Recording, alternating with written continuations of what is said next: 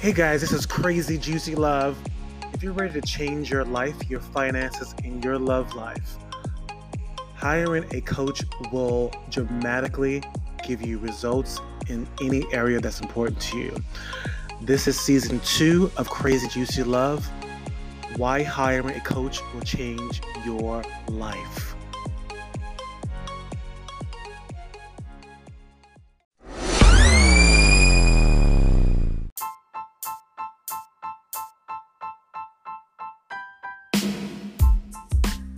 Let's just hop right in. So, hey guys, welcome to Crazy Juicy Love. I have a real special treat. I have Lena and Greg Wheeler. They are the creative of Us Retreats. And I'm so looking forward to talking about this retreat. And with further ado, just introduce yourselves and really why did you create this retreat? How did it even come about? And what's your intention behind it? Let's just get into it. So happy to.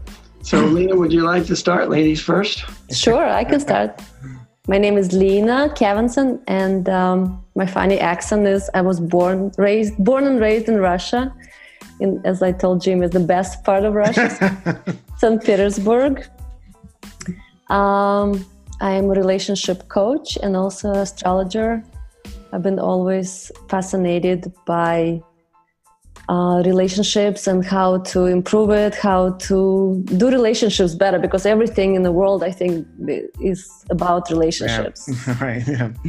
So I remember when Greg and I met at one of the lectures that we right away were like, oh, I'm coach too. I'm into helping people relate better. And Greg was like, yes, me too.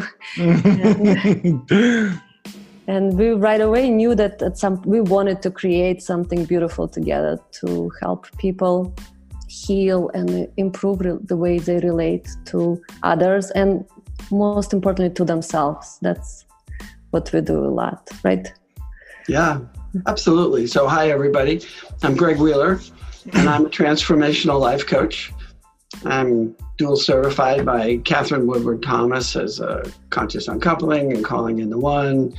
And I've been also involved in Kundalini yoga teaching. And what so excited me when I met Lena is that we've been both helping clients who are struggling through breakups and going through divorces and things like that.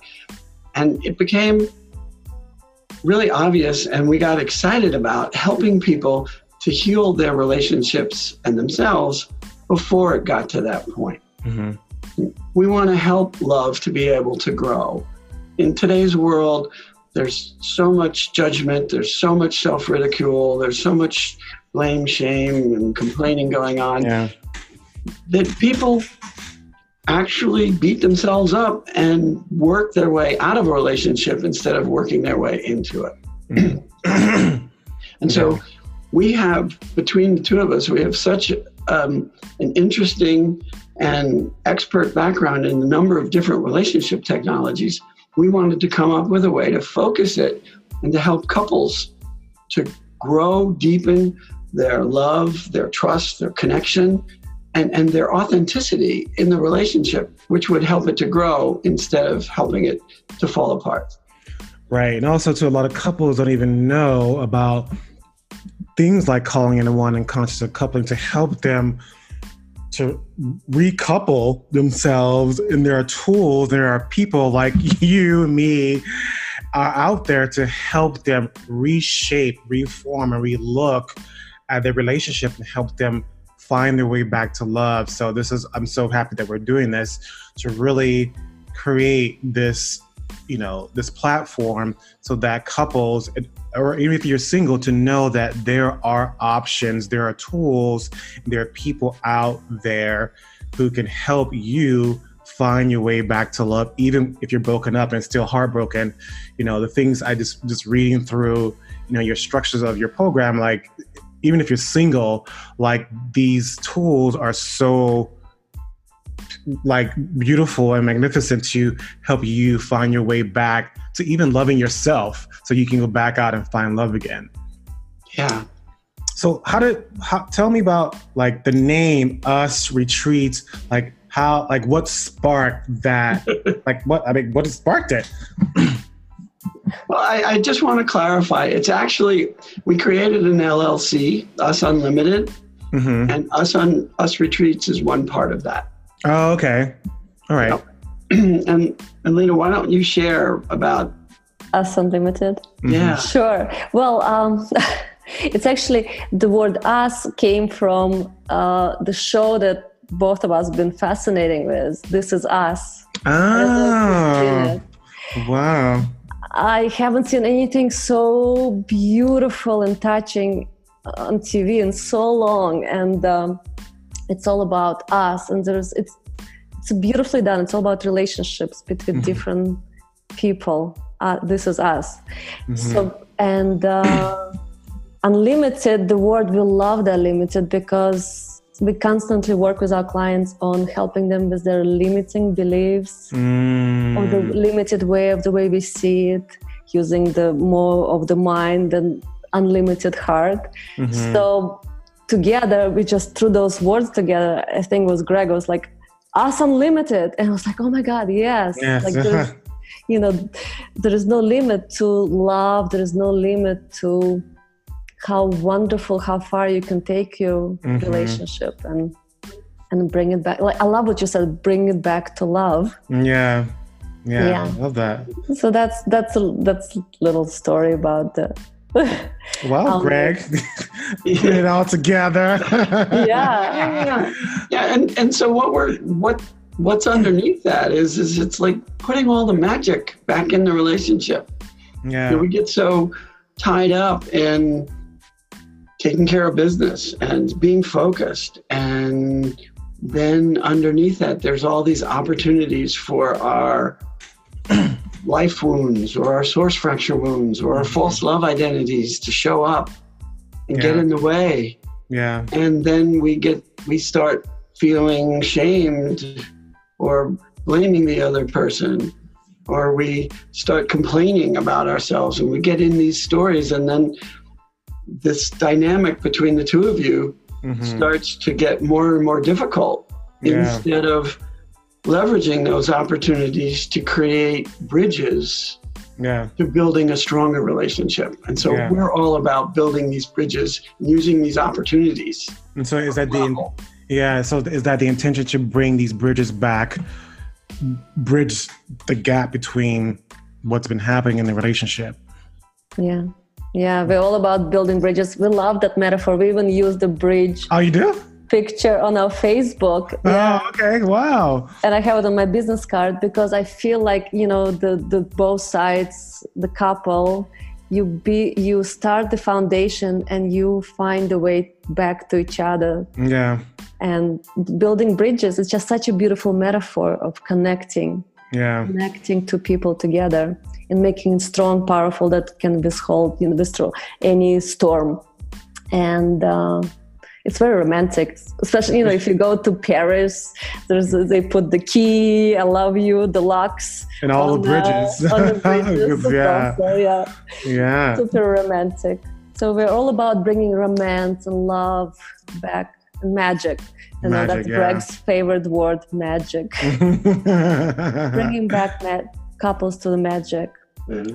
So I was reading,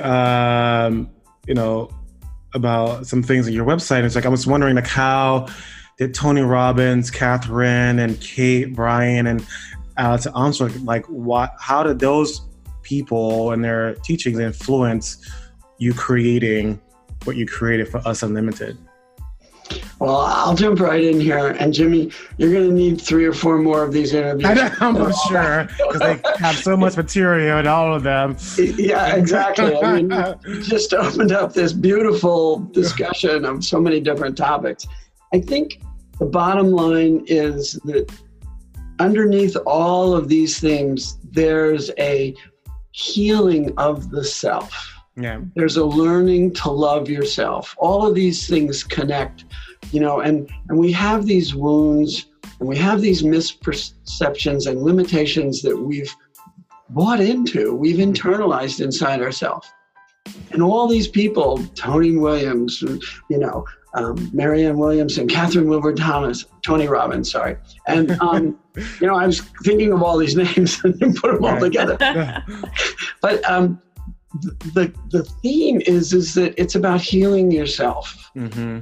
And so when Lena held up the two foundations of the bridge, as a couples coaching team, we work individually with the members to help them build the strong foundation on the sides, getting back to what loving themselves really looks like. Right. Peeling back the onion and identifying and then healing a source fracture wound or a limiting false love identity, that how we're looking at the world, and how, I know those might be unusual terms to people, but basically they're stories and meanings that we've made of events that have happened in our lives that we then look at life from. Yeah. And all these people have different tools that we can leverage with a couple, depending upon what they're going through, what they're experiencing, and help them heal that part of themselves. And by then healing themselves and loving themselves, they're so much better and able to love their partner and show up more authentic and vulnerable in their relationships. And that's something you want to add to that? I know that. Yeah. Oh, well, I can talk about, so I was trained by Tony Robbins, who is the grandfather of coaching, the beautiful giant. Yes, I took his training. It was amazing. So I can definitely, and I've done a lot of his Unleash the Power Within programs. And the way Tony teaches and teaches coaches how to coach is he shares a lot of the work that he does during those programs. And I learned so much of his techniques and one of the tools that he uses on the program is, it's called 6 Human Needs. And understanding that is extremely important, because we all have 6 human needs that important to us. And then there's 2 top ones that we usually are not even aware of. Mm-hmm. And we don't know about it, and we don't communicate it, and it's just lost in translation. Mm-hmm. And so that's how, to answer your question, Tony was helpful. Then one of my training was, I did the Alison Armstrong. She is an expert of understanding men. That was a beautiful program. It gave me such an incredible insight into you guys. I understand. I need to look her up then. Oh, yes. She has a program, Understanding Men and Understanding Women. And she's one of those women who, she changed my life in a way that I got such an deep appreciation for you guys. Because before that, I was one of the girls with my girlfriends who were like, oh, the guys, they only have one brain, they own blah, blah, blah. They're so not deep, they can't go. And then taking her training, I now understand guys better. And a lot of my clients are actually men, and I have unique ability to see them even deeper than they realize they see themselves. And Alison Armstrong was super powerful in this training. Wow. And the list goes on. Yeah. Something like you said, Greg, too, that made me think about a friend of mine.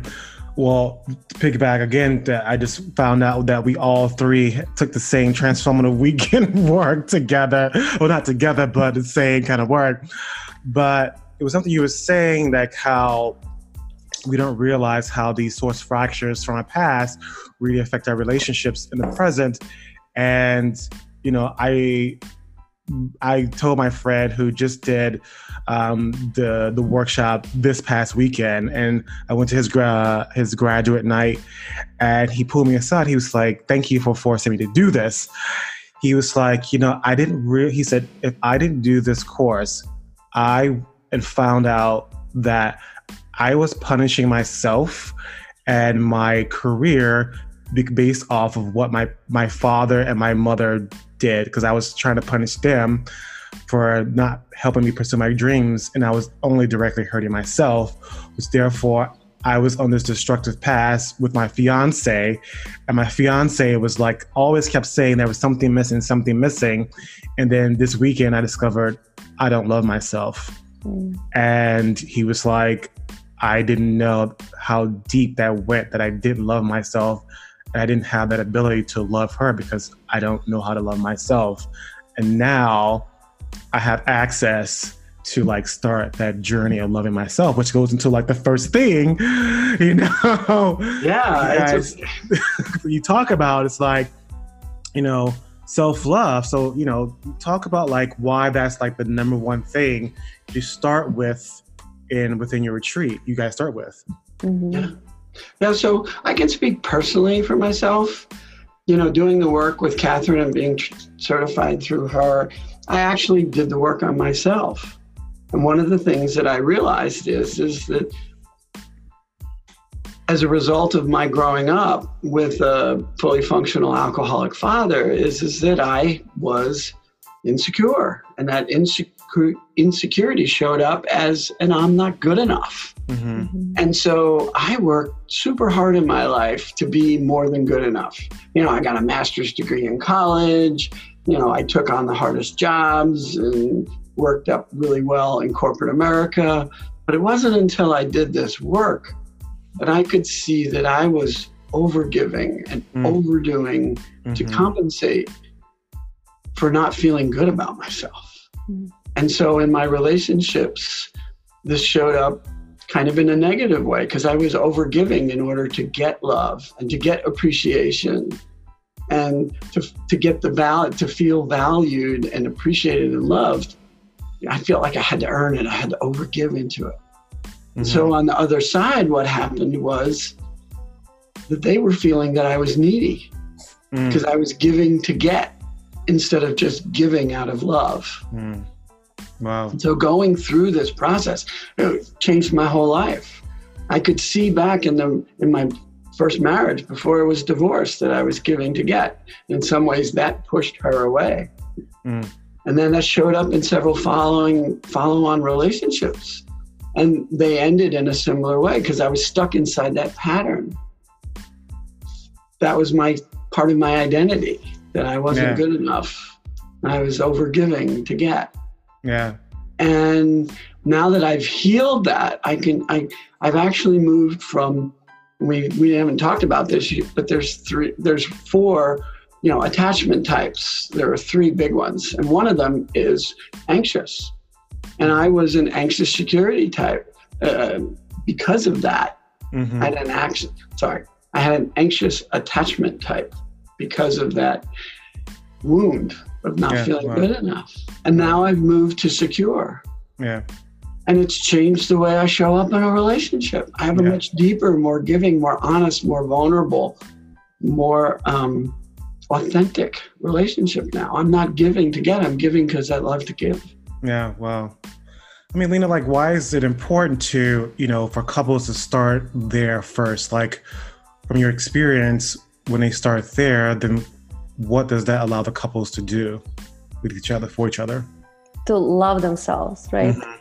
Well, I think, like Greg said, love, it's super important in our work to get both partners to the place where they love themselves. And if you take, let's say, you know, one of the marriages where there is a wife and a husband, and the wife is somebody who is constantly saying yes to the husband, saying yes to the kids, saying yes to the work, and it's not by that saying no to herself.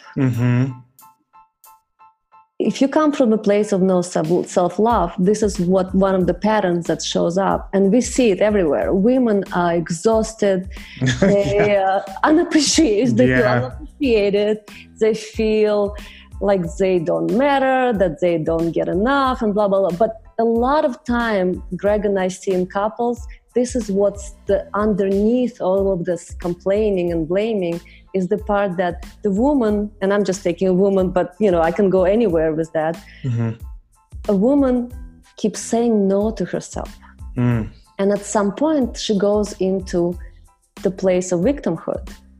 And I like to say, let's move out of that hood. Let's move out of the victimhood. Because when you're in a victimhood, you become a slave to the master, to the people you say yes to. At some point, you start resenting them.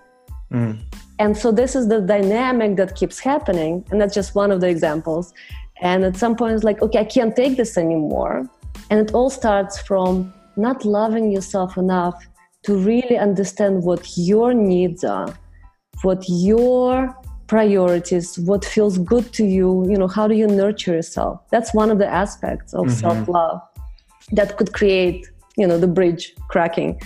So, right. So that's one of that was my next question. Like, what are some of the things that they can start doing? And basically, that is, really beautiful thing that I see trends into like a lot of this work of like, what do I really need? What do I really want? Right. And actually like listening for that answer and being authentic about that, for me is like really key to not, and say that this is mine and not listen to like what this couple, because I find that a lot of couples will say, well, look what they're doing, and maybe we need this. And it's like, no, it's like, well, what do we need? What do I need to be happy in this relationship? Right. What else are some other tools and things you guys use in the retreat that allow couples to start that journey of self-love? Yeah, I just like to, sorry, Lena, go ahead. No, go ahead. Yeah. I just like to emphasize that point because I think there's a huge misconception about what self-love looks like. Some ladies will say, oh, I got to go take care of myself. I'm going to get my nails done. Right. Oh my God, here all the time. Yeah, I'm going to get a pedicure, or I'm going to get a massage, or I'm going to go buy a new pair of shoes or a new piece of clothing. I mean, I'm picking on women at the moment, but men do the same thing. Men do the same thing too. They go buy a new lawnmower, or they go buy a new toy. Jewelry, something. Yeah. Right. Yeah, exactly. And so that is not the kind of self-love we're talking about. Yeah. We're talking about actually getting in touch with the self, that inner part of ourselves where we have feelings and needs and desires and passions. Yeah. And it's not the external stuff, it's the internal stuff, and that's where we work. And I know you work in this space, and so one of the things that we find all the time is that people are not used to looking inside, so they don't even know. We have to help give them tools to identify what their feelings are and what their needs are. And that's where the magic starts to happen. Yeah. All of a sudden they light up and get connected to what's important to themselves. Mm-hmm. Yeah. And that then bridges into, they step out of the hood, as Lena was saying, out of that victimhood, and they feel empowered to ask or to express their feelings and needs. Yeah. And 9 times out of 10, the partner isn't giving you what you really need because you're not asking for it. Right. Exactly. You haven't even given them a help. They would love to help you out. They would love to show, their affection and care and love, but they need help to know what's really true. What they need you to show up authentically with your feelings and needs. So that's where we work. That's what self-love in our workspace looks like. That reminds me of a line in the book, The Untapped Soul. He was saying, at the end of people's lives when they're in hospice, you don't hear people saying, "Oh, I wish I'd have got that car," or "I wish I'd have got that pedicure." They always go back to, "I wish that I would have spent more time with my loved one. I wish that I would have found love again. I wish I'd have tried one more time." Mm-hmm. We're not talking about things and nails and hair. It always comes back to love. Yeah. Yeah. So, well, part of that is then being able to express it. Mm-hmm. And so just to put in a real plug for Us Unlimited here, that's what a lot of our workshops and retreats are about. Yeah. About giving people a set of tools and allowing them to focus on those parts of themselves, and then to be able to express them and to build a future vision that they're excited about with themselves in it. Yeah, wow, that's beautiful. Yeah. So the second part of this is, how can you begin to heal? Like, why do you guys focus on patterns? Like, 'cause I mean, I know, but why is focusing on patterns and fears are so important? Like, to even recognize, because I talked about patterns with people, and they're like, people don't understand how patterns are running their lives and in their relationships. So I'm so happy that you guys are working on this. So talk about why this is important to talk about with couples. Go ahead, Greg. That's your favorite subject. Well, so patterns are a representation. It's actually how we're showing up in life that give us the clues to understand how we're looking at life. What is that false belief or the false story or the meaning that we bought into earlier on in life that has protected us? So usually it comes from some kind of a traumatic event or memorable event where you were hurt in one way or another. And so then this part of yourself learns that and says, oh, I'm going to protect myself from that. Mm-hmm. So that's where the fear builds in. So we show up in life and in our relationships, protecting this fear with a story that I'm not lovable. So we overcompensate by overgiving, or are we saying yes, as Lena was saying, or as I showed up with, I'm not good enough, by overgiving, expecting to be acknowledged and appreciated in return. Yeah. And there's more. There's, I'm not worthy. I'm bad. I don't matter. There's a whole bunch of these. And so the patterns are just the way we've been living our life. And to use a landmark phrase, it comes from the space that you don't know what you don't know about yourself. It's just automatic. And it's a definite blind spot for a lot of people. And, I'm glad you said that too, because I just reviewed the forum and I discovered one of my other patterns was I don't trust. And and this is how, like, I'm giving this example of, like, so people can see how this affects your life and in relationships. And I remember an incident that happened with my mom. I was supposed to get this scholarship and she wrote down the wrong information. I never got it, and I was just like, I never trust her again.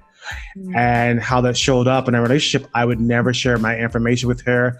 I would never ask her for anything. I never would depend on her. I would fight her every step of the way in my relationships. When I'm dating, I don't trust that, the guys that will show up. I'm always like, when are we going to do this? What are we going to do this? How are we going to do this? Like over compensating in the relationship, and it affects. I was like, oh my goodness, I've been over functioning of this false belief that I don't trust and not allowing others to show up.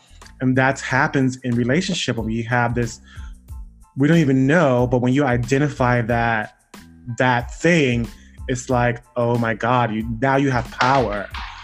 So, talk about how do you even get couples to even identify? For me, it's an aha moment, like, oh, so how do you guys start to implement that within your retreat?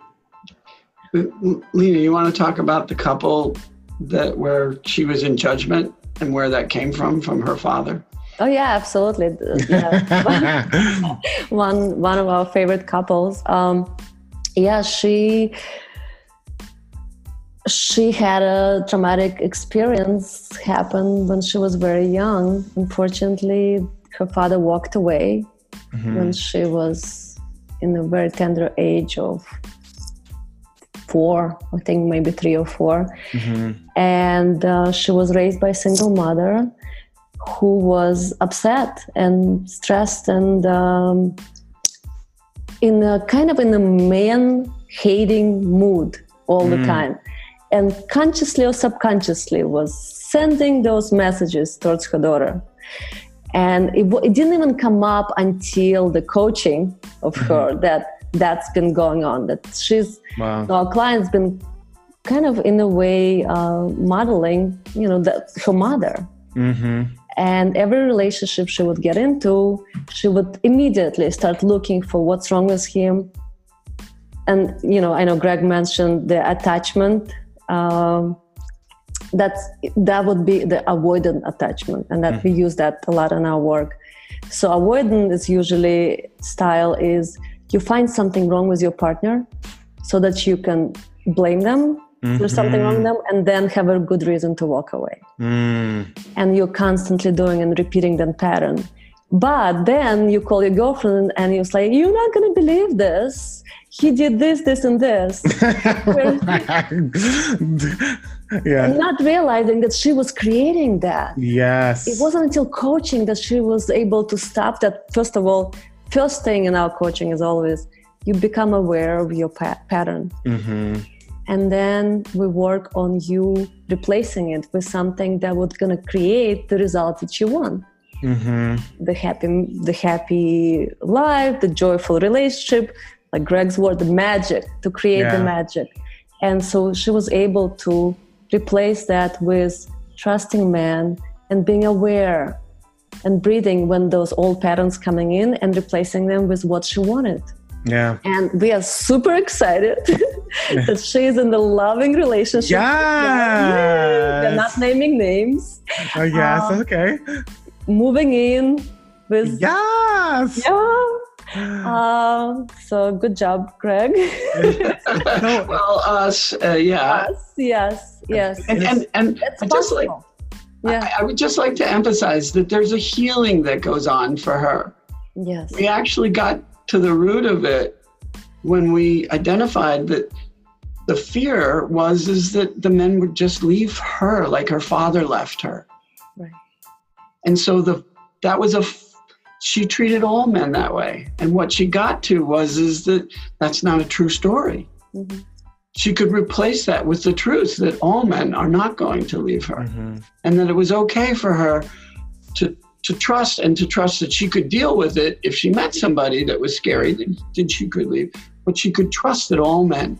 So she healed that wound with her father, which then allowed her to step out of being so judgmental. And that's the power of the self-love kind of healing that we work in.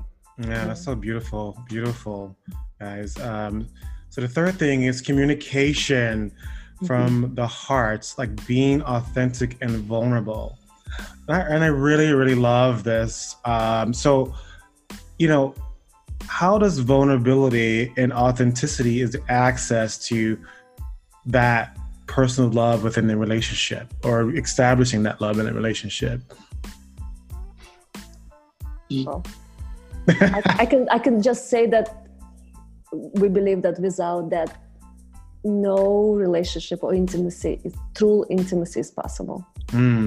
Without vulnerability, without being able to show up authentically in a relationship. And that all starts from being comfortable, feeling safe. And it's sometimes it takes a lot of time and work to get to that place. But Greg and I are committed to getting our couples to that space, because that's the ultimate goal, where they share from the heart without fear of being judged or fear of being misunderstood. There's created a safe space for sharing. And that way there is no walls between you. And that's a true intimacy. So that's what, go ahead. I was just going to say, that's such a beautiful place, because then the bridge grows quickly. And it doesn't just connect. You know, people can connect still stuck in their stories a little bit, but their connection is limited because they're guarded, or they're holding back, or they're not sharing fully. You know, you joke about how the fact that, you know, men are not mind readers. Well, none of us are mind readers. Right. You know, and so being authentic and vulnerable and being able to communicate your feelings and needs is the fundamental building block to taking all of your experiences to a much higher level. I mean, whether you're admiring a piece of art, or you're holding hands on a walk, or you're even snuggled up together being intimate together, When you can share vulnerably, it just raises the whole experience to another level. And there's a deeper trust, deeper connection, and a deeper level of love that just materialize. And that's magically materialized. Yeah. You know, I always, I don't know about you, but when I hear couples or one person in the relationship goes, well, you should know me by now. You should know what I'm thinking. And I cringe. I'm like, oh my God. Like they're just such a jab to your partner. So, you know, how like. Well, that's a beautiful segue into the blame, shame, and complaining. Right. Yeah. I mean, we sometimes set our partners up so we can blame them instead of looking at ourselves, seeing how we're causing them to show up a certain way. Yeah. One of the ideal ways is just what you said. Yeah. We say something like, well, if he really loved me, he would get me those flowers without me asking for it.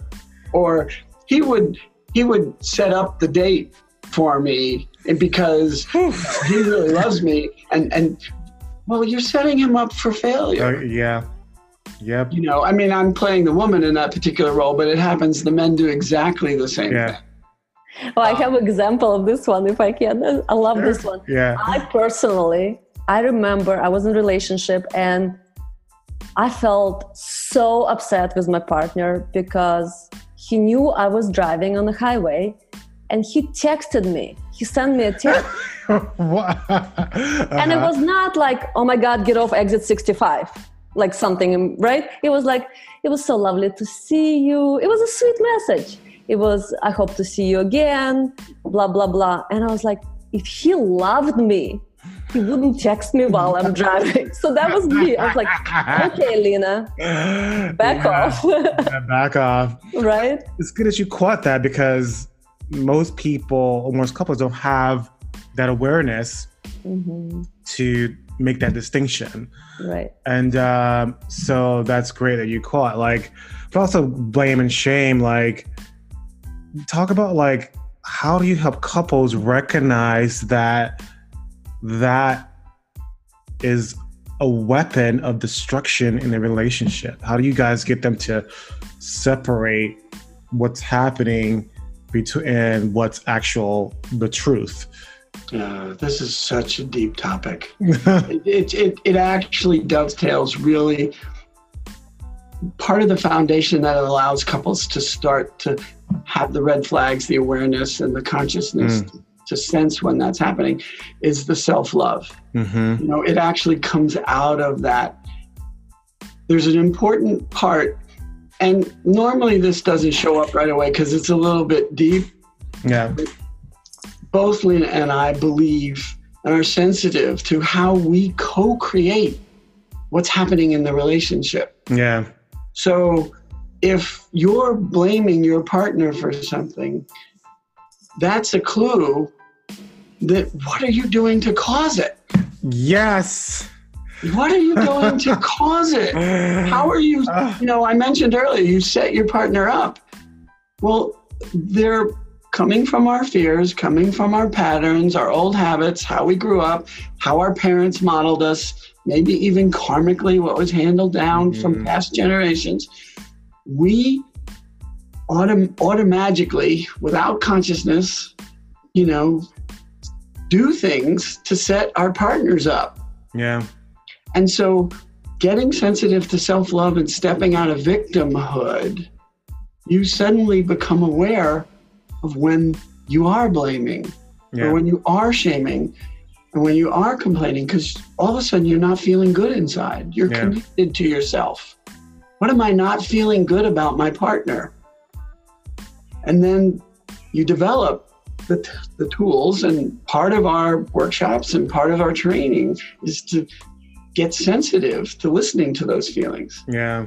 So that's when the red flag starts to go off. You've now raised your consciousness, you've raised your awareness level that, oh my goodness, I'm attacking, I'm feeling bad, and I'm blaming my partner for it. Yeah. How am I the cause of my feeling bad?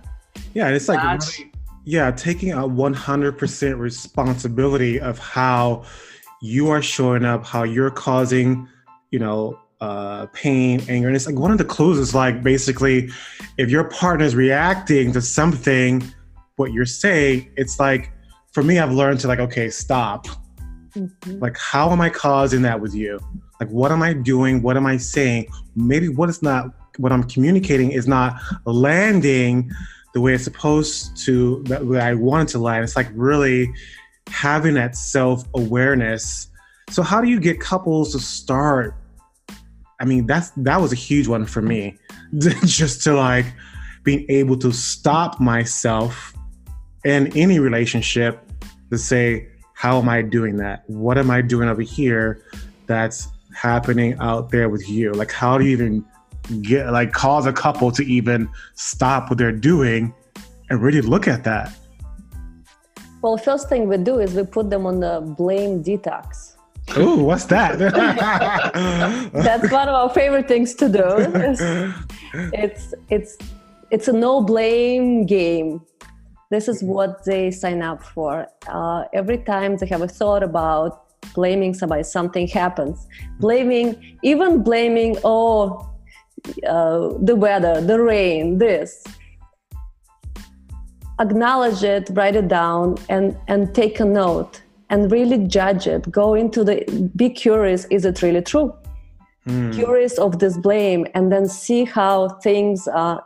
Like you said, I love that. And this is a huge part of what Greg and I preach, is taking personal responsibility for how you show up in a relationship, how you show up in life, how you're creating the life, everything you've created, how you're responsible. So that's one of the things. And seeing things this is for you, not done to you. This is one of the tools that we are constantly our clients take on. So that the blame detox, it's pretty powerful. Yeah. When you become aware how many times a day you start blaming things, blame the dog. Right.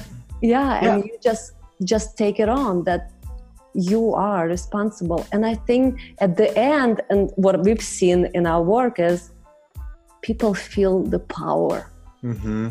It's again going back from the victim, where things are happening to you, people are doing it to you. The weather is this. Like yesterday was crazy rain and I got completely soaking wet. And I was like, oh my God, I can't believe it. But then I was like, it's great for the flowers that I enjoy so much. So it's the little things becoming aware of. And then that's pretty powerful. And I love what you just said, like that, those little things. And I don't think a lot of couples, or even as an individual, you don't realize how those little tiny conversations like that snowballs throughout the day. And then by the time we're home, we're like fighting with our husband, our wife, and we're blaming and the kids, and it's just like a big pile of poop at the end of the day. And it's really up-leveling your self-awareness, like where you both are really elevating with couples. That's almost like really the key of really evolving the relationship, which is so beautiful.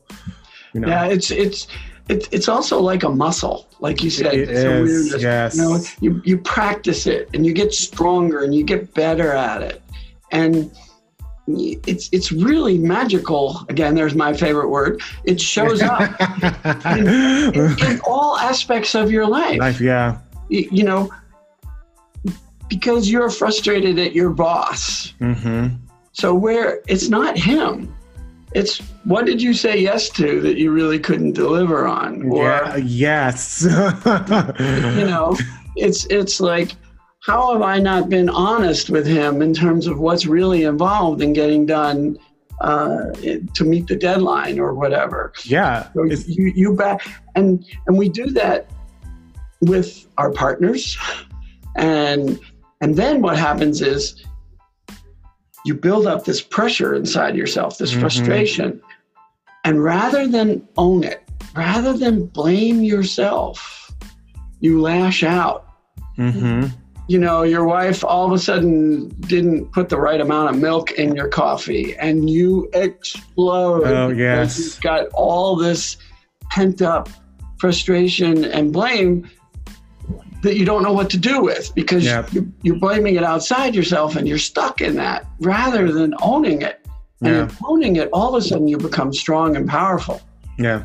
And so it's a muscle, it really, you have to practice this, and we give our we give the people we work with the tools to do that. Right. And although this sounds so beautiful, it is damn right uncomfortable sometimes to do it. You know what I mean?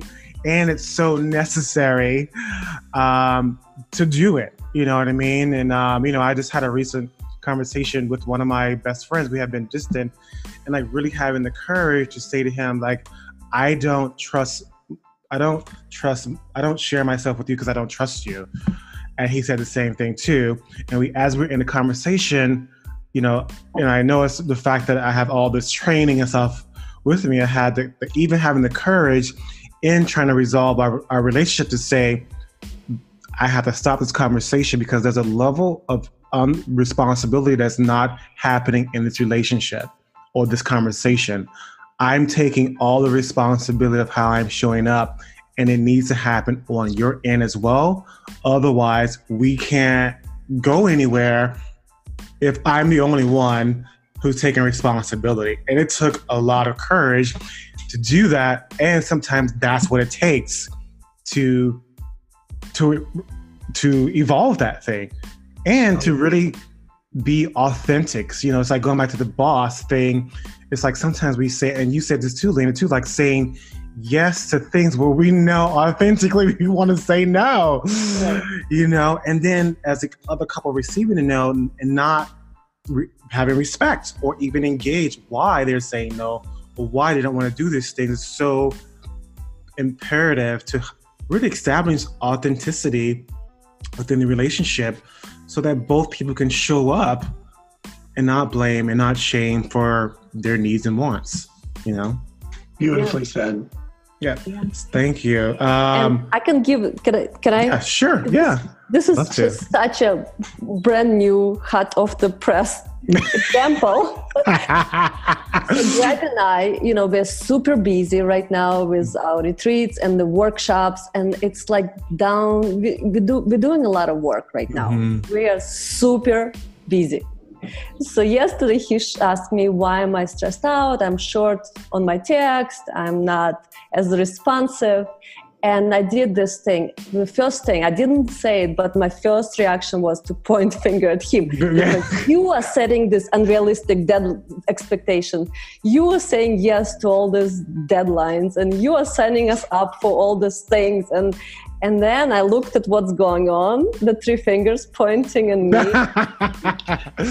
And I went back and forth. I'm like, okay, how am I creating this? Mm-hmm. And I stopped blaming him immediately. And I was able to catch myself that it's truly, when you point finger at him, and 3 of them pointing at me. That's so good. That's so good. Like own it. Yeah. Awesome. Yeah. So talk about these 6 human needs. I remember taking a sort of a Tony, it was called the Taste of Tony workshop. He does talk about these, 6 human needs. So what are the 6 human needs? Oh my God, I can talk about it. This is one of my favorite things. And I do this. Actually, I have it right here. Oh, you do? Oh my goodness. My favorite Tony. So 6 human needs. The first one is the need for certainty. And certainty is like your basic safety, the roof over, knowing, like this Greg, knowing that the deadlines or knowing that things are going to get done. Mm-hmm. The second one is uncertainty. And uncertainty is more about like fun and magic and not knowing. And Greg loves this. This is one of his favorite things. He says, it's like diving off, skiing off the black diamond, not knowing, like that's the uncertainty, excitement of not knowing. Then there is significance. The third one, significance, and it's like, feeling good about the way you show up. In Landmark, we say it's looking good. Yeah. Need to look good. We all have that, especially now with the way we expose ourselves on the media, on social media and the network, the significance of looking good, that's important. I know, right? Right. Then there's beautiful one, the love and connection. That's pretty self-explanatory. Mm-hmm. And the second two, the last one is need for growth. And I think all three of us have this huge need for that. For growth, I know. We do. And Tony always says, when you stop growing, you die. So that's pretty, yeah. And the last one is the need for contribution. Mm-hmm. And as coaches, that's pretty much a big one for us. Yeah. Wow. So what we do with couples is we figure out, and I actually personally worked with one of Tony's coach who coaches Tony, Chloe Medanas, beautiful soul. She developed this application where you find out what your top needs. And it's super important in relationship. And I know one of the couples that I worked with, the husband's complaint was always, well, she doesn't want to be with me. She's constantly running away, going to retreats. She would rather be with her girls than me. But then when we did her chart, and it showed up that her need for growth was number one. Mm. And she explained, and then one of the questions that we take our clients through is, what has to happen for you to feel like you're growing? And she listed it: going to workshops, going to retreats, learning new things. And he was like, oh, wow. So it's not about me. You're not leaving me. You're actually fulfilling your top human need of growth. And he's like, oh my goodness, of course I'll support you. I'll watch the kids. So that's why these tools are super important to know. And that goes back to, and identify what's important for you. Going back to self-love. Everything goes back to self-love. Yeah. Self-understanding. Self-love starts with understanding yourself. And this is so good to not only establish for yourself, but for the partner to understand that need, and you can be able to, one, support the person and stop taking it personal because that's their human need. And how can you be a contribution to that growth, to each other? It sounds like you just start to learn how to serve each other in a healthier way, Absolutely. And again, unless someone has taken the time to do this work before, they might not know what their top human need is. Right. Yeah. They're just showing up and doing things to try and get their need met. Yeah. They may not know that that's what they're doing. And so they're negatively impacting others because they're going off doing this thing for themselves. Yeah. And the reality is that this is really important to them, and it's a form of self-love, and they didn't even know it.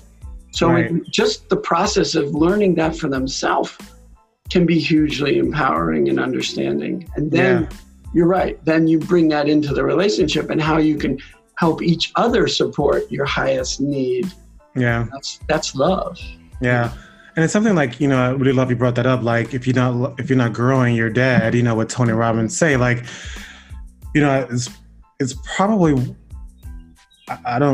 one of the top things that what kills relationships, because people stop feeding and growing and nurturing the relationship. They're just complacent. And then 2-3 years go by, then, they're just like, how do we get here? Right. Well, people don't stop growing though. Right. Even though they may not be growing in their relationship, they're still growing in their lives. They're affected by their bosses, their other relationships, their activities that they're participating in. If they have children, they're growing in themselves as a result. I mean, children are the greatest teachers if you're ever a parent. Right. But my point is that you're still growing, and you may be growing apart if you're not working on growing together. Right. And I remember Catherine said that too, that was the biggest catalyst of her marriage, that she kept growing, but she never shared that with her husband. And that's important, to share your growth, because a lot of us, I don't think not a lot of them, but a lot of couples don't share their growth. And it's important that the other person is interested in that growth, which causes that dynamic to either grow healthy or can literally fall apart, end up in divorce or separation. Can I just share one thing that this is really important about? Sure. Most of the time, as relationships start to break down and people start thinking about the D word, divorce, or trying to have a conscious uncoupling, they still love each other. Yep. They still love to find a way to fix whatever they think is broken. Mm-hmm. And there's not enough acceptance in society. Relationship struggling is still a taboo subject. Mm-hmm. People don't know that there's help out there. I mean, I love your podcast. I mean, this is all about getting the word out and engaging people and helping them understand there's so many different ways that they can get help for their relationship. Yeah. Oh, thank you. And this is what so excites Lena and I, because there's potential here to help people fix it before it's so far gone that it's unfixable. Right. You know, it's so, God, this is so full circle. You just said that, you know, and one of my best friends, their marriage was just going through it. And I gave him the book, the book, Calling in the One. And I was like, you're going to read this book because I am standing for this relationship, you know? And it's like going back again, Lena, like having that stand because I guess for me as a coach, I know that it's possible. Like somebody has to take a stand that this, like you two are standing in, this is possible. Yes. And she was in town and I had, you know, lunch with her, with the wife, and we were talking, and then she said to me, you're the only one who's fighting for my marriage. Mm-hmm. She was like, how do you know that we still have love? And I said, I just know, I see it. Because, you know, I said, you have to stop surrounding yourself with people that do not fight for your marriage. And stop gossiping about your marriage, stop talking and getting advice from people who can't maintain and hold a relationship. It's not serving your relationship. You know, it's right, you know, and going back to self-love. And I gave her exercise. I said, look in the mirror every day for 30 days and say, I accept you for who you are and who you're not. And she broke down at the table and she was like, that's it. And I was like, I know, that's it. You know what I mean? And then, you know, I got a text from him this weekend. He was like, we had sex for the first time in a year. And I was just like, yeah. Absolutely. Great job. And it's like, you know, I was writing this on my Instagram post. It's like, you know, somebody has to have the light and shine it up and say, there is a way out. Mm-hmm. And your retreat is an example of that. You know, we are holding the light up to you and saying there is a way to find your way back to love, and here it is. Yeah, absolutely. Thank you. I love how what you did for her and her relationships. That's beautiful. That's really what we're all about as well. And that's so cool. And our retreat is intensive. I mean, it's 2 nights and 2 days. We separate them apart for the first day, and we work with them individually to help build that self-love and that foundation. And then we bring them back together and create a space with tools and help and guidance that they can then become authentic and vulnerable with each other and create that future vision from a loving place of themselves, and allows that love to regenerate, allow the trust to rebuild and the connection. Yeah.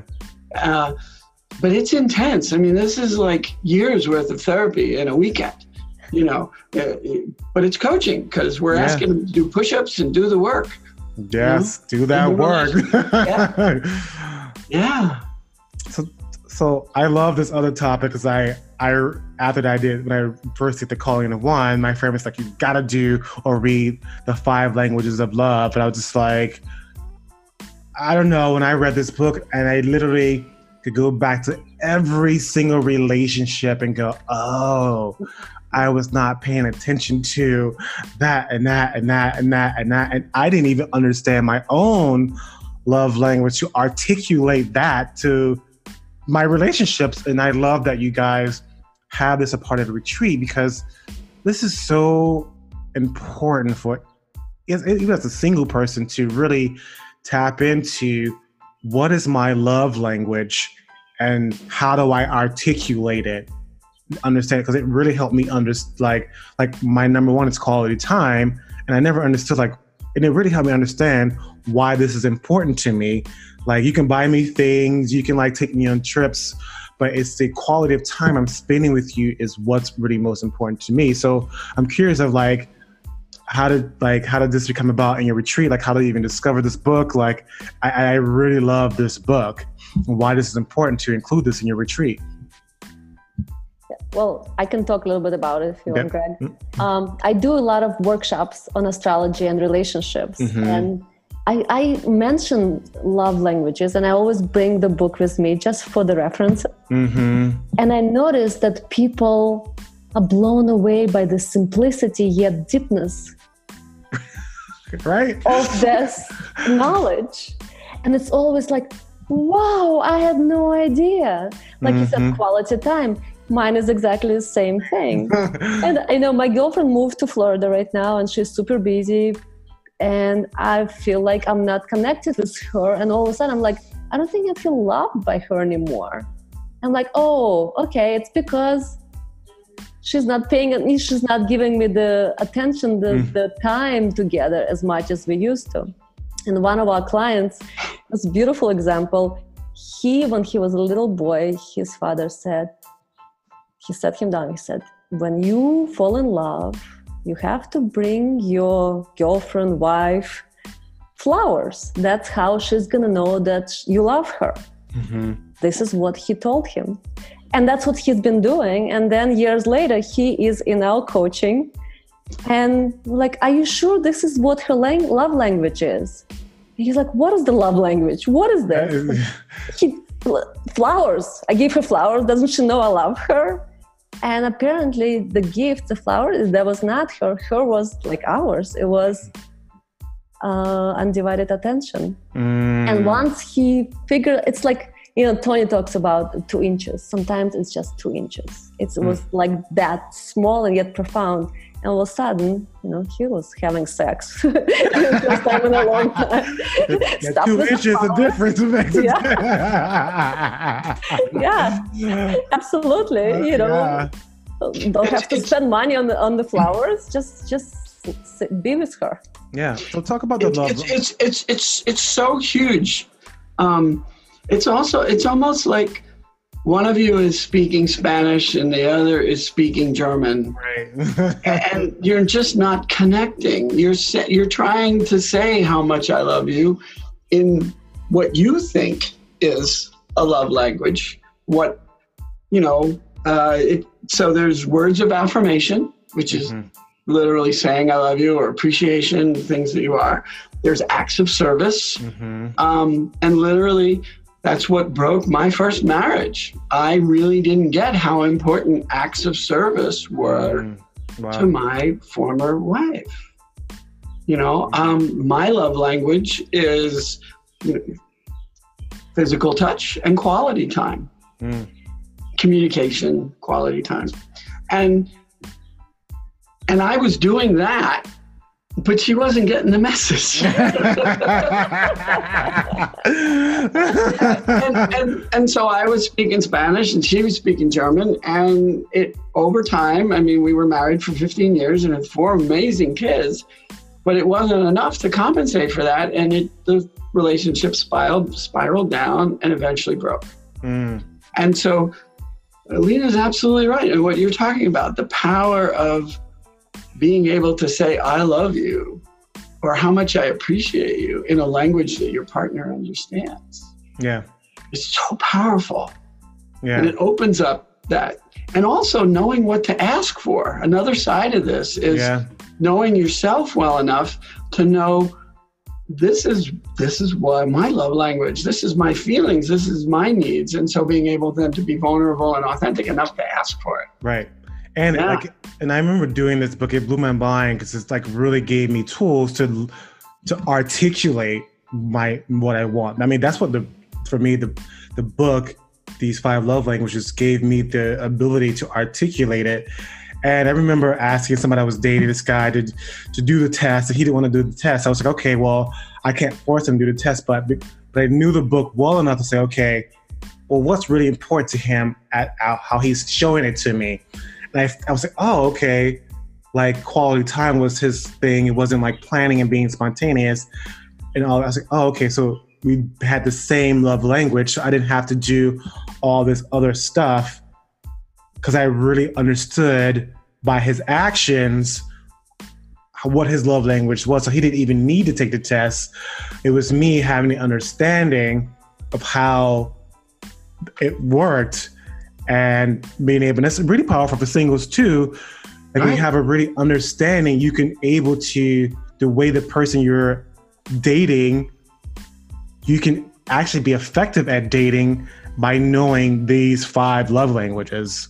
Yeah, you hit a button for me. So I just want to jump in and say, I'm in a relationship right now where my partner's 2 top love languages are the same as mine. Which is so quality time and physical touch. Yeah, it's physical touch and quality time / communication. Mm-hmm. And it's awesome.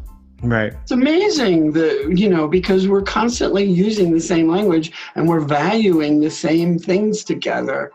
And so it's a real strengthening of the connection. Yeah. It's wonderful.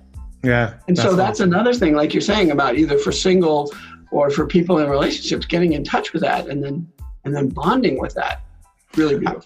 I'm curious of like when you bring this to couples, like what their faces are like when they realize this. It's again, it's like, oh my God, how could I not know this? It's like you've just seen something for the first time that you've never seen before. Yeah, it's like a total blind spot, but so many couples. Oh my God. So and there's actually, sorry, go ahead, Lena. It's for couples. It's also, you can use them in your relationship with your kids. Right. Mm-hmm. Yeah. Oh yeah. With your coworkers, with your boss, knowing the language, it's super important. And understanding and understanding your children's love language. Mm-hmm. It just gives you, oh my God, opens up so many doors. Right. And I know they have. I know he has a new book, Love Languages for Teenagers. That's a pretty cool one to look into because I have teenagers, so I know all about that. Yeah, I'm curious about those. A friend of mine asked me to do a program for teens. I was like, oh, I think I should. That's really important to read. So I'm gonna invest in that for kids. Yeah. So talk to me about like how do you move out of victimhood? And it's interesting because I was going over the Conscious Uncoupling book, and when I saw this on your moving out of victimhood, there's a quote in Calling in the One. Conscious Uncoupling says, "Well, what is good about this breakup is that you have been brought to your knees by the great leveler of life, and then life has broken you open and violently and mercifully forcing you to evolve, to develop and grow."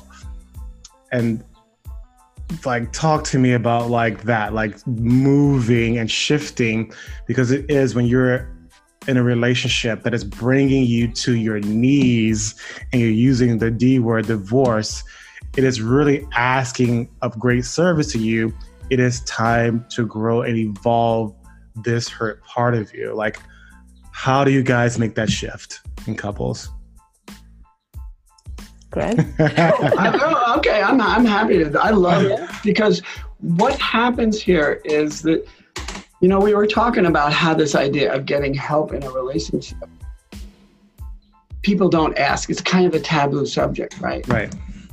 And so what happens is it's not until, And as men, right, we don't ask for directions a lot of time because we know what we're doing and we're leading the way. And, so it's most of us find it difficult to ask for help. Yeah. And for me, what these quotes speak to is it's not until something is seriously difficult or you're in crisis that you're broken up enough. Mm-hmm. Number one, ask for help.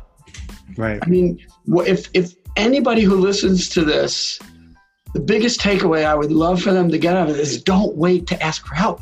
Don't wait for a crisis. Learn the tools. Up-level your awareness and your consciousness. Yeah. Find out about your human need. What's your most important one? Find out about what your key love languages are. Find out about how to really listen to your partner from where they're coming from and not what you're doing.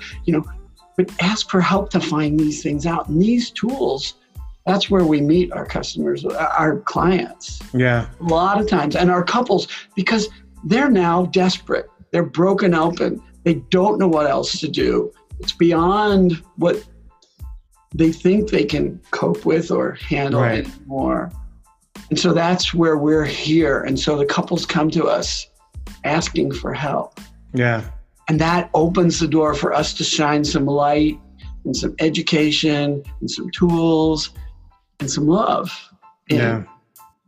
Does that answer for you? I mean, I'm curious more techniques in how we do that, but Right. Well, I'm just curious too, I'm just going to get this from Lena, just because I know you studied with Alice Armstrong and about men,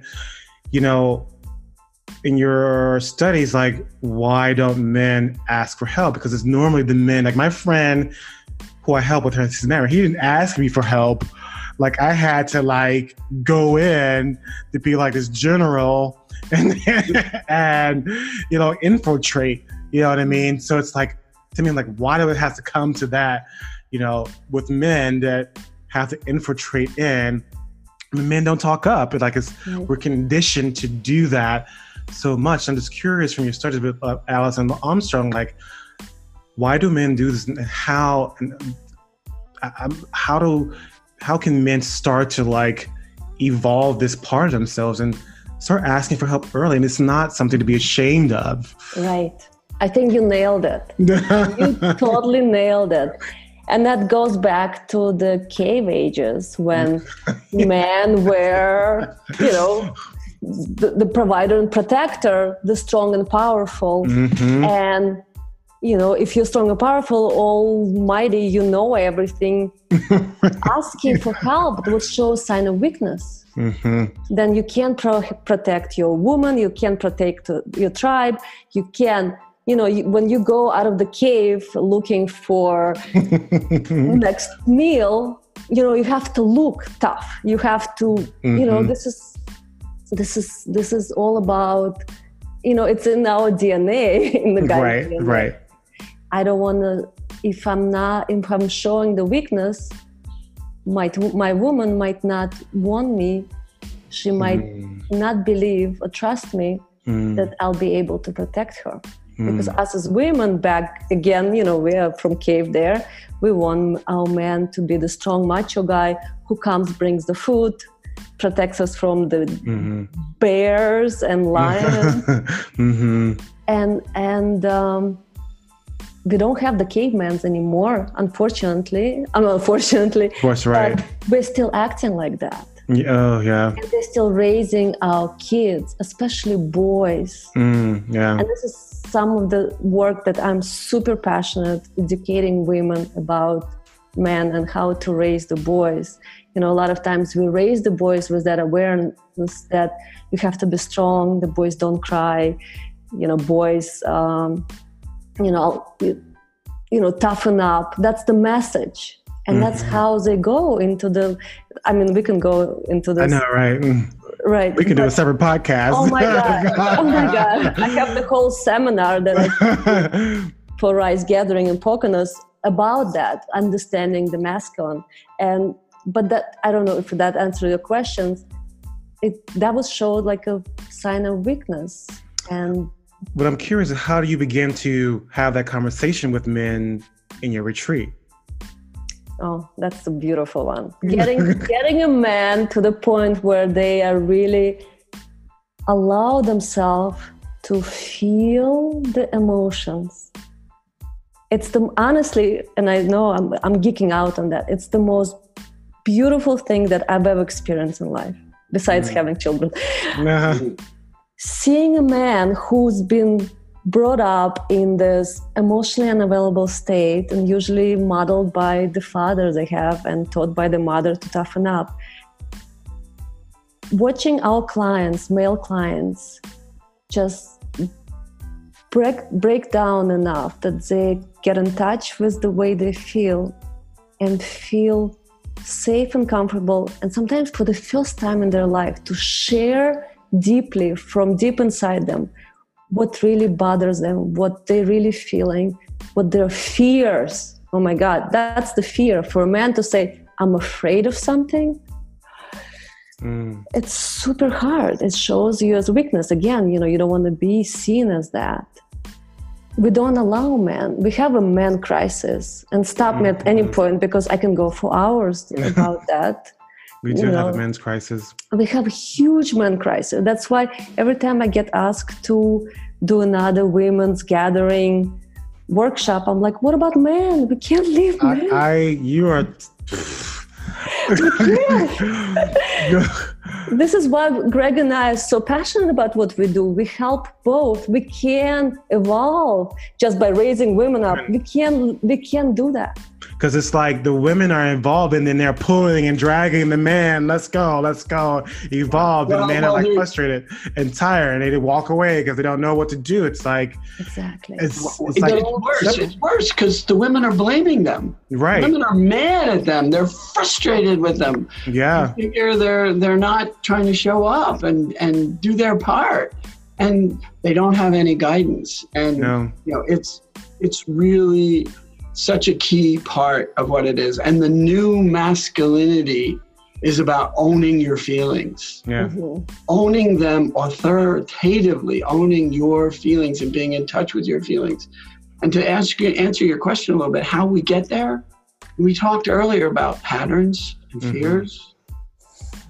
And by following the patterns and walking a man or an individual back through their patterns and their fears, you can get in touch with their feelings. Yeah. And when they do that, then they break open and more light comes in. Yeah, it's a beautiful, beautiful thing. That's the magic. That's the magic that we look for. And when that happens, truly is beautiful. And that's the true intimacy, when you can do that. When the man is not guarding himself, but is able to share authentically from the heart. And the woman is secure enough to receive that and not be threatened that his emotional availability is not going to protect her if needed. So we're shifting the paradigm, and it's beautiful. I mean, that's where the true intimacy is. So. That's what motivates and gives us our passion for doing what we do. Yeah. I have goosebumps. Me too. Oh, wow. I really appreciate this conversation today, and just like who you guys are in the world is so beautiful. And I just acknowledge you both for just putting this together and really standing in a commitment and holding a light to couples that there is a way for you to evolve in your relationship and find your way back to love. I just really acknowledge what you've created, and the passion and the level of responsibility and the level of detail that is just absolutely amazing. Like, you're inspiring me to complete my workshops and all these things that I've been, wanting to finish and create. And I'm going to do that, and I just really thank you for just being here and sharing your work with the audience of Crazy Juicy Love. A pleasure. So it's been a joy. Workshops, right? Coming up. We have workshops coming up. Yes. So tell us how we find you. When is your next workshop? How can people sign on or sign up? Your floor. So we have created a website, us-unlimited.com. And we have a page there with events on it. Mm-hmm. And the couples retreats, because we work one-on-one with couples, we would like to get in touch with them. They can go to the website. There's a contact form there. Mm-hmm. Or they could email us at us-unlimited.com mm-hmm. Directly. I'll also give you a phone number here on this recording, which is 609-225-0736. And that's a direct link to me. And so for the couples weekends, they're very personalized. They're kind of customized to the needs and where a couple is in their relationship. So we work with them. And we would love to hear from customers. We'd love to get feedback on what we've shared with you. And thank you so much for this platform. You're welcome. To step in here to share and what we're doing. And I love what you're doing too. I mean, you're touching people all over the place with all this work, and it's so beautiful. And what would you like to add, Lita? Sorry. But we're going to be in Princeton. Okay. This summer, we have a couple dates. I know one of them is June 29th. We're going to be at the Princeton Marriott at Forrestal. Okay. And how many couples do you take on per weekend? We are committed to one couple at a time. Oh, really? Wow, that's intensive. I know. We love to work one-on-one and give our undivided attention to the couples. So, yeah. We're committed to such dramatic improvements in the relationship that it can only happen one-on-one at this point in time. You know, in the future, there may be longer retreats, maybe 3 or 5 day retreats where we take 5 or 6 or 7 couples through the process. But right now, we want to really have a profound impact. And the best way to do that is one-on-one. The workshops are shorter. They're 90 minutes or 2 hours long with Q&A sessions. And it's a way for people to meet and greet us and see how we work, and whether they connect with us. And it's free. And it's free, you said? Yeah, it's free. The workshops are free. Oh, wow. I didn't know that. Okay. And do they do other activities outside of like, I'm sure the writing and stuff like that? Like, what other activities should they be expecting to do or participate in on the weekend? Oh, we have all kinds of stuff. It depends on the couple, but sometimes we do partners yoga. That's beautiful exercise. It depends if that's applicable. We do with Greg. What else? So just to give a quick overview of what the standard weekend might look like, we'll have a 90-minute Zoom pre-session with the couple to firm things up and to start the work before we even get together. And then the first night we'll be doing joint intentioning. What do they hope to get out of the weekend? What's the areas that they're most struggling in their relationship? And then the next day, we're going to do a number of these works that we talked about. We're going to talk with individually, each person, about what does self-love look for them? What are their patterns? What are their fears? What are the false stories? And we'll do the individual healing. And as part of that, we'll have breaks. And we'll take some walks, and we'll do it in a nice location. The meals are taken care of. And then towards the end of the first day, using, again, the 6 human needs and the 5 love languages, we'll get each individual to voice about what they want to build for themselves going forward, and then what they want to build in the relationship. And then we bring them together the next day. And we'll go through a number of exercises again, but it's joint now. It's what are they passionate and connected to? And so we'll do some trust building exercises to begin with, and vulnerability to help them practice being honestly, authentically, vulnerably in communication, sharing what they learned about themselves the day before, creating that strong foundation on each side, and then we build the bridge work and we connect them. So it's not just the lectures where you just come and sit and take notes. You truly embody what you learn, and you get to practice it firsthand. Wow. And we have a lot of fun. Okay. Greg is a Gemini who's all about magic. So we have a lot of fun activities. He's always coming up with fun ways to connect. Yeah, and then we finish after the weekend. A little bit later, we'll have a 90-minute Zoom meeting where we bring the couples together and we help with integration or some things that may have shown up and help clarify any of the tools that they're working with or anything like that. So we're there for them. And just to let your listeners know, both Lena and I have individual practices as well. She's available at lenacoach.com, L-E-N-A coach.com, and I'm gregwheelercoaching.com. And we work individually with coaches in a number of different areas. If it's not a couples thing, we can help individually as well. Awesome. Well, thank you again for being on the show, and I really appreciate both of you and all your love and information and your stance in the world.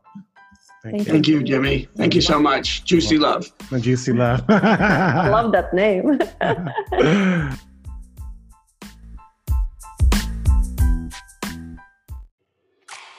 Hey guys, so don't forget to subscribe on Instagram at Jimmy Allen and Twitter, simply Jimmy.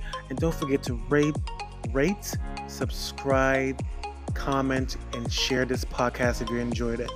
Thank you guys for joining me. This is Jimmy Allen with Crazy Juicy Love.